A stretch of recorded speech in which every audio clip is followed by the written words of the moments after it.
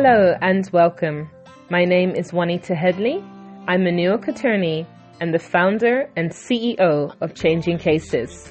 You are listening to a set of podcasts, a series dealing with the issues of human trafficking, child abuse, and of course, can you keep a secret? Knowing how to respond to the question, Can you keep a secret? over the following weeks and months, I'm going to take a look at some hard-hitting topics with a view to educate, empower, and inspire you to change the way that you think, act, and respond to better safeguard the children in your world. Stay tuned until the end of this show, where I'll be sharing not only how you can get a copy of my new book, but I will also inform you of some upcoming live Zoom trainings and how you can contact me to have your questions featured in a future episode of this show. Yeah, we can talk about it, yeah. So we can talk about it, yeah, let's talk about it, yeah. Let's talk about the topic of human trafficking. This is an issue that is in the forefront of many of our minds because it is something that we're hearing about very frequently in the media.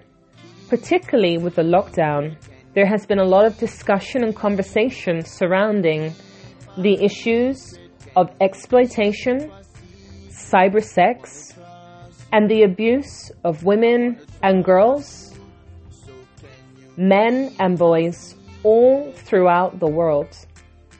Now, one of the issues we have to understand is that with technology, it becomes a lot easier to be able to commit certain offenses, to be able to go undetected. Now, this is a topic that cannot be discussed in just one session only, but we'll have to look at it over a number of weeks and simply pull it apart. Now, today, as I was preparing for this topic, I was wondering, how is the best way for me to relay the information in a way that the listeners can understand and truly relate to this problem? The sad reality is that a lot of people disbelieve and misunderstand the words human trafficking. As I've written in my book, Can You Keep a Secret?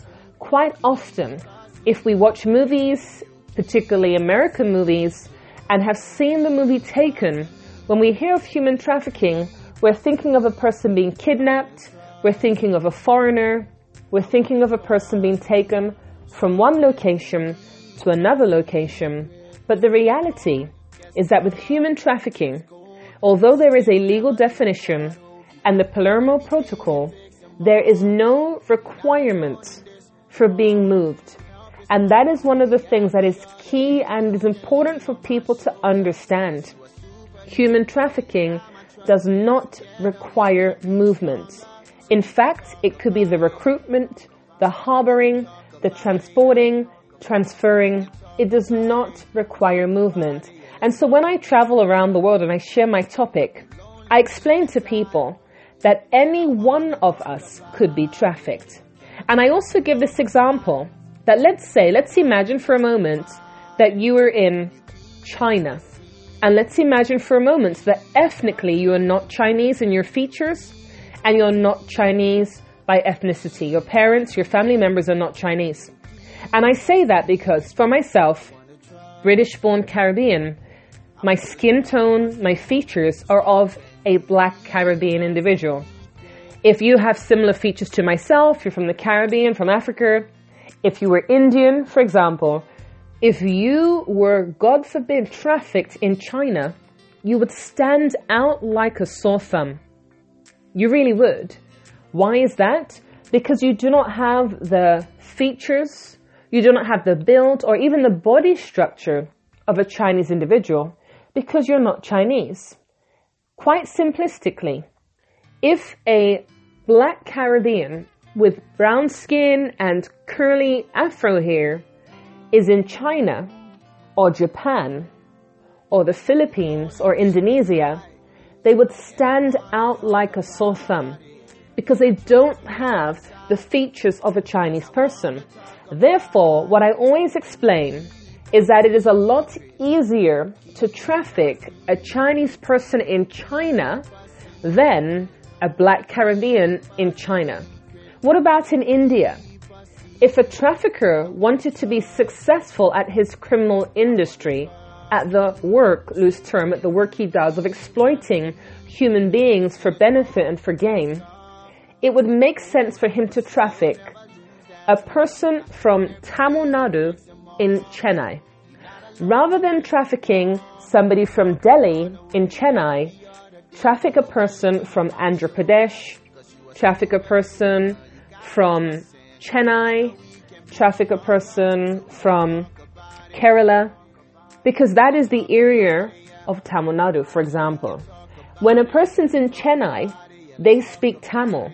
When they're in Delhi, they speak Hindi. Now, for those of us who have not spent time amongst the Indian community, who don't have friends, co-workers, colleagues from India, Pakistan, Bangladesh, we may falsely assume that Indians, Pakistanis, and Bangladeshis all look the same. Nepalis all look the same. And that is ignorant, and that is wrong. They are very different in their culture, sometimes in the language, in the community, in the way they dress, behave. They're completely different. And if you mistakenly called an Indian a Pakistani, quite often they would not appreciate that kind of remark. The point I'm making is if a person speaks one dialect, it would make sense for the trafficker to traffic them in an environment, in a place where they can blend in very easily. Because think about it, if that trafficker or pimp takes a Hindu-speaking and places them in a brothel in Tamil Nadu or in Chennai or Andhra Pradesh, they will not speak the language. God forbid that the police raid this brothel. That woman who is in this brothel would be unable to communicate to the police in a language they understand and say to them, this isn't a brothel.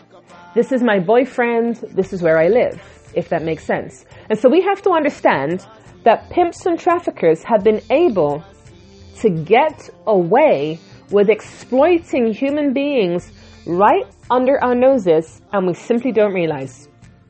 There's a book by Nita Bells called In Our Backyard, and that is unfortunately a very true statement that often exploitation, trafficking, abuse is in our very own backyard. In fact, quite recently, I was speaking to a person and I asked them point blank, have you been trafficked? And they told me no. And then having spoken to them and delved a little bit more into their background, into their history, into their story, and because they're a believer, into their testimony, they expressed to me, in fact, that they had been sexually abused, and when they were sexually abused, they had indeed been given over by a family member. So let's imagine this little girl, let's say that she's 7 years of age. Quite a lot of the stories that I've heard of, the child is around 7. Let's imagine this little girl's 7, and her mother says to her, I want you to go to Tom's house or Harry's house. I want you to go to their house. And so the little girl of 7 goes to the house of Tom or Harry and is sexually abused. And that individual gives money to the mother. In fact, I remember when I was in Trinidad of an instance of a young girl, I believe it was on Facebook, and she was crying and she said, my mother is selling me for sex. And so when that video came out, the information that surrounded that video is that this young girl's mother was indeed selling her for sex. Now, let me be very clear here. In the example I've given of the 7-year-old, and this 7-year-old's mother instructs them to go to Tom or Harry's house, and when that child goes there, they're abused or raped, and then that mother receives money right there. That is trafficking. Now, let me explain so that we can make this clear and as simplistic as possible so that there is no room for doubt or misunderstanding. You could be born in New York, live in New York, in Manhattan, and be trafficked in New York. You don't even have to leave your bedroom if your mother is your pimp. I'll say that again. You can be born in New York, live in New York, and be trafficked in New York from your bedroom. Trafficking does not require kidnapping. It does not require movement. Trafficking does not even require a stranger's intervention. Your mother can traffic you. Your father can traffic you. Your grandmother can traffic you. Your grandfather can traffic you. Your brother, sister, niece, nephew can traffic you. So I want to be clear about that, because unfortunately when I bring my message around the world, quite often when I explain about trafficking in a place like Trinidad and Tobago, the first thing that comes to mind, Venezuela. And I tell people very clearly and very frankly, I am not here to talk about Venezuelans. And I say that because the sad reality is that when I bring my message and everybody's thinking Venezuelans, they're not thinking about that 13-year-old girl next door who wears sexy outfits and is seen hanging out with older men. They're not thinking that. They're thinking she's promiscuous, her mum's not home. They're thinking a lot of things, but often they're not seeing the reality that she is being trafficked. When I drive around in Trinidad and Tobago and on occasion see a prostitute on a street corner, I see a human being first, a person who's vulnerable, a person who's exploited, and possibly even a person who has been trafficked. Can I say that is the same thoughts of the others in that neighborhood, the others in the area, in the country, the other drivers or passengers passing that same route? I don't think so. I think that where they stand, and from their beliefs, perspective and understanding, what they're seeing is prostitute, she likes sex, she can't get herself a man, she hasn't got money, she's poor. They're thinking all of these things, but they're not thinking trafficking because she's not a Venezuelan, because she's not an immigrant. And so my desire is to get people to accept that trafficking does not require immigration, movement, lack of language. It doesn't require a foreigner to be in new lands, in a strange territory. And let's be realistic. If a person is trafficked from their house, their passport, their documents do not have to be taken away. Far too often when we talk about signs and identifiers in trafficking victims, what often comes about is the words passport, ID, documents, language barrier. I want to explain that a person who's trafficked does not have to have their documents taken away. A person who's trafficked may not look the way you expect them to. Why? Because you perceive that that person is just promiscuous, just runs around with men. That person is just looking for love, looking for attention. You're not seeing it for the reality. And even another young person spoke to me and explained that they believed they had been trafficked as a child. Now, when I heard their story, I was confused. And at the time, I didn't know if trafficking had indeed been involved in that instance. I never came back to them and said, I don't think this was trafficking, it's irrelevant. And to be honest with you, I may never come back to them and say, I don't think it was trafficking. Because what we need for trafficking is we need the various elements. We need the acts, the means, the purpose. Acts, A-C-T-S, the acts, the means, and the purpose. She explained to me that a babysitter of hers had said that she wants, the babysitter is a female, she wants the little girl to engage in sexual activity with the babysitter's brother.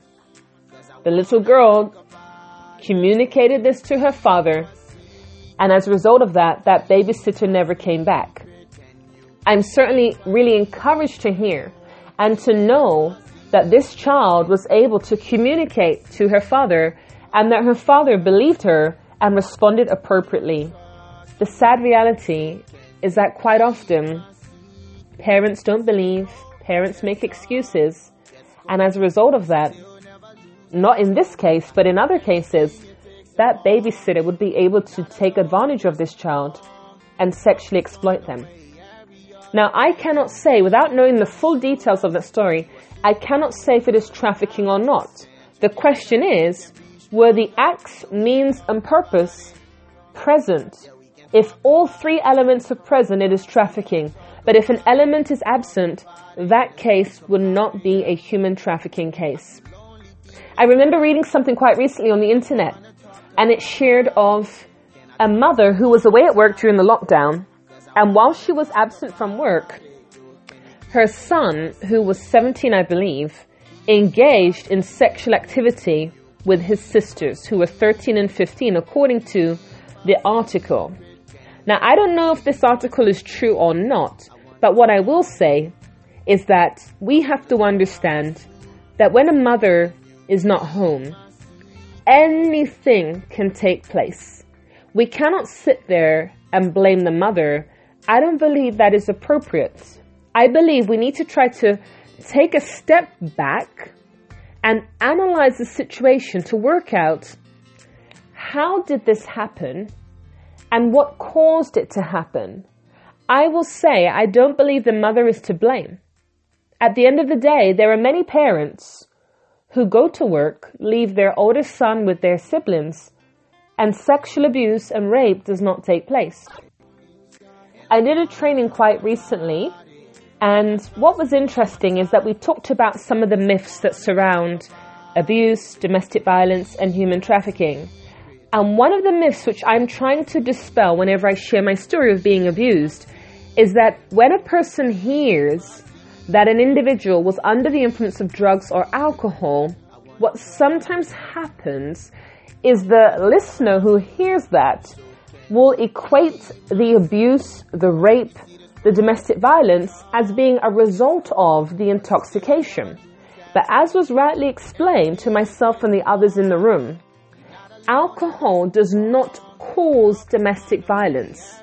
It disinhibits. In other words, what they expressed was when a person is under the influence of drugs or alcohol, that merely gives them the courage or confidence to do what they wanted to do anyway. As they rightly explained, a person who is drunk does not commit domestic violence. Many people get drunk. In my culture in the UK, people get drunk on weekends. That is the sociable culture that we've created. Having fun in the UK, for many who are engaged in that lifestyle, getting drunk is considered and deemed to be fun. But when those people get drunk, they may fall around on the street, they may have the confidence and courage to dance, but you don't hear about them going to a nightclub, getting drunk, and then going home and beating up their girlfriend or wife. No. Quite commonly, when they're getting drunk, it's so that they can be more relaxed, come out of their shell, so that they can enjoy the party on a higher level, on another playing field, so to speak. They become looser, they become freer. When a person buys a bottle of alcohol, when a person engages in illegal drugs, there is no warning symbol. Warning, you will abuse your stepdaughter. Warning, you will beat up your husband or wife. Warning, it doesn't say that. Alcohol simply gives them the courage and confidence. So I think it's important to note. Now this mother, she's away. She's not home. As a result of the lockdown, her children are home when they should be in school. And from the article that I read, it became quite apparent that according to the allegations, this son had sex with his 13-year-old and 15-year-old sisters, and they became pregnant. Now, reading the article, I think it could be fake news. I don't know. It could be fake news. But regardless of that, the reality is there are brothers, 17, 16, 15, 18, who have raped their sisters. In fact, I know of a young girl who told me, and I quote, "I'm having sex with my brother." Now, when she told me that, she didn't say, "I'm being abused, my brother is abusing me." She didn't say that. She said, "I'm having sex with my brother." The way she communicated, that sounded consensual. Was it consensual? Because she's a minor? No. That would be deemed as the crime of statutory rape. That's how it would be deemed. Now, when we communicated, she was not in a dangerous situation. It was not possible for intervention to take place. However, I knew, for example, every summer she spends time with her brother because he was her half-brother.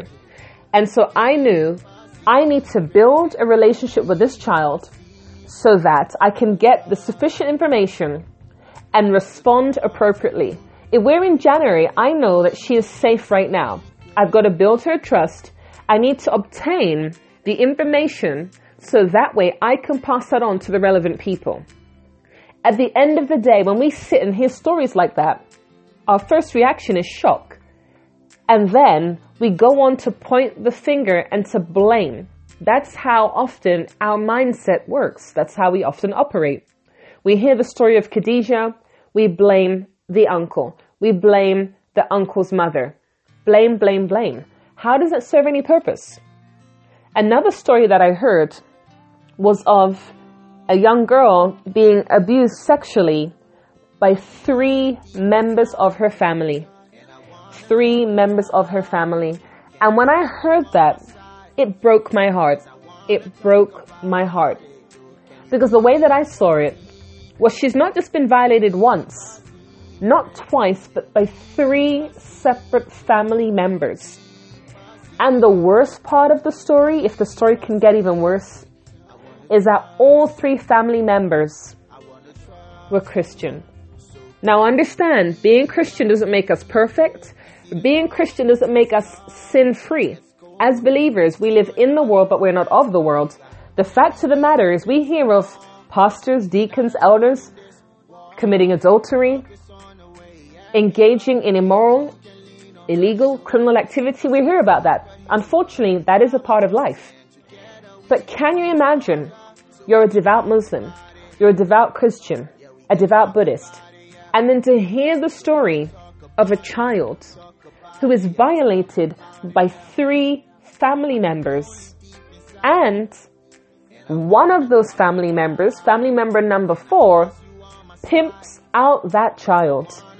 So that means 4 of your flesh and blood have taken away from you. And that is sad. And for me, I realize I'm not really cut out for the work of child protection, the work of anti-trafficking. I'm human first, Christian second. And it is a lot for me to be hearing these stories, to be reading articles online, to be seeing things in my Facebook group, and then to be working in domestic violence, coming not necessarily face to face because of the lockdown, but coming into contact with women who day after day after day tell me stories of abuse, of being violated, of being strangled, suffocated, raped. I am not cut out for this kind of work. And I said to myself, do you know what? I think I need another job. I think I need to kind of walk free. It is really hard. But as I've said it, and I'm going to keep saying it, God does not call the qualified. He qualifies the called. Me in my own flesh and blood, me in my own strength, me in my walk as a human being, as a Christian, I cannot wake up every day and spend 40 hours, 40, listening to stories of women being abused by their husband, by their boyfriend, by their partner, and then making a podcast, and then doing a Zoom meeting. It is too much and it is overwhelming. And that's why self-care is important. The Bible says people perish for lack of knowledge. I feel I have an obligation to educate people. And truth be told, my dream is to no longer be sitting in an office. Okay, it's from home, right? If I work from home, it's the room next door. But my dream and my desire is to not be working from an office. My dream and desire is to get up and to go into the world. The Bible says, go forth and make disciples. I want to go forth and I want to share my message of empowerment. I want to bring breakthrough into people's lives. Sitting down and listening to story upon story upon story, that is a lot to deal with, and I'm only human.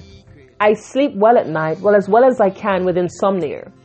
But for me, I feel that I'm almost constrained. I'm in a box, and I want to get out of this box. I have a message. I want to go to communities. If I hear of a story of rape in Chennai, I want to go to Chennai. I want to go to that same church congregation where I know that somebody in there violated a child. I want to go to that remote village in Africa. I want to go to that remote village in the Caribbean. I want to take my message right to the horse's mouth. As we say it in England, you want to hear it from the horse's mouth? I want to go to these communities, to these churches, to these villages. I want to take my message. I want to look eye to eye in the face of some of these men and women who violated their daughter, stepdaughter, granddaughter, niece, nephew. I want to go there. I want to share my message. Something is seriously wrong with individuals who feel the need, the desire to pimp out their family members, who feel the need and desire to sexually exploit their family members. Something is wrong. We all talk about stranger danger. We need to get that out of our heads. It is not the people that you don't know. It is not the people that you don't trust. It is the very same people that you trust, the very same caregivers who are exploiting. And something needs to change, and this abuse and exploitation, it needs to stop. Thank you for listening to another episode of Can You Keep a Secret? I trust that the information you've received today has been useful to you. I believe that we all need knowledge and education, and when we have a better understanding of topics such as abuse, it can help us to safeguard the children in our world. For a better understanding of the topics I've talked about in this week and prior episodes, you can get a copy of my book. We can all learn from one another. And this series is desired to impact and change not just your life, but the lives of people around you. You can find all my contact details on my website, changingcases.org. That's changing, CASES.org.